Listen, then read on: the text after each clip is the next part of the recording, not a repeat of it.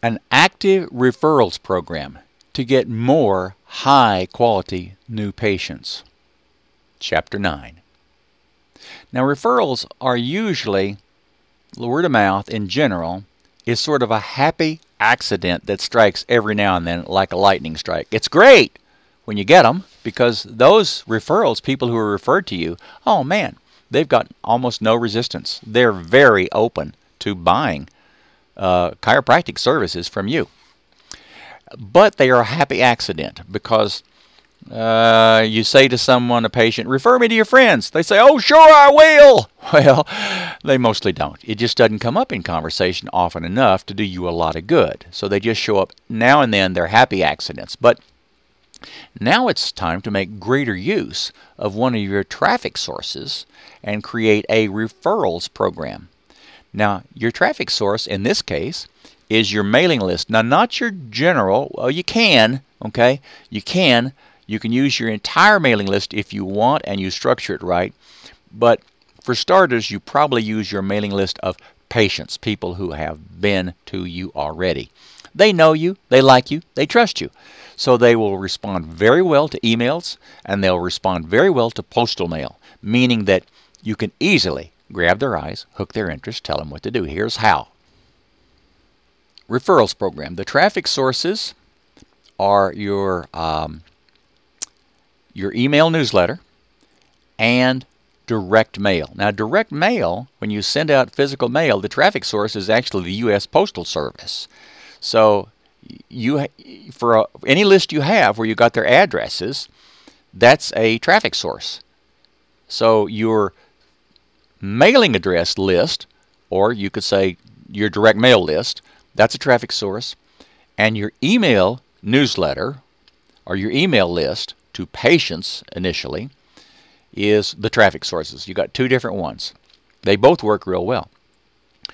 The offer. What should you give away? Now that is kind of a question. Okay, we'll come back to that.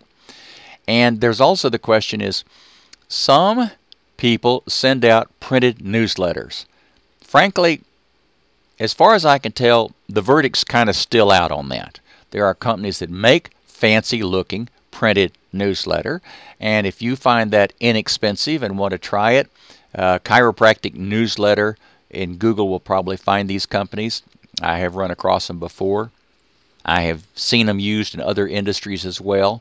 If you do send out a printed newsletter, then your referral offer can go out in the same envelope for the same postage. And what to give away? Well, that's kind of a question. Let's say you do have that sorted out. I'll come back to that. If you have a referrals offer in printed form or email form, you can resend this offer every 3 months or so. You could send it twice a year. You could send it every 4 months, but it's probably not too much to send it every 3 months. Different people will respond each time you send it. Now, your offer, what you give for a referral, should be generous. Now look, for chiropractors, the value of a patient long term, meaning over all the time they keep coming to you, is pretty high for chiropractors. Nationwide, the statistics are $1,000 to $3,000 per patient. So you get a guy and maybe he just comes in for just 3 adjustments and he goes away, but he comes back another time. And this may go on for years. And the average comes out to be big.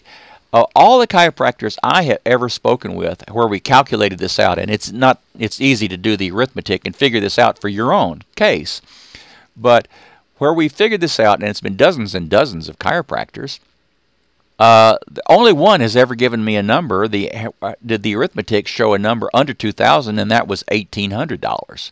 Everyone else has been $2,000 and up is the value of one new patient. Therefore, what you give for a referral can be quite generous because you're only paying it if that new patient comes in. And statistically, that new patient is worth a couple of grand to you. So you can give a very generous bribe, offer in return for that referral who shows up. Now, money or credit can work. That's usually a business owner or a chiropractor's first impulse. But giving a gift or service often works better. And it can actually have a higher perceived value than just the money value of what you're giving out. So I can't exactly tell you what, if you ever wanted to talk it over and you had some ideas, I'd be happy to talk with you about that, but I can't give you a solid offer for this because it varies a lot from practice to practice.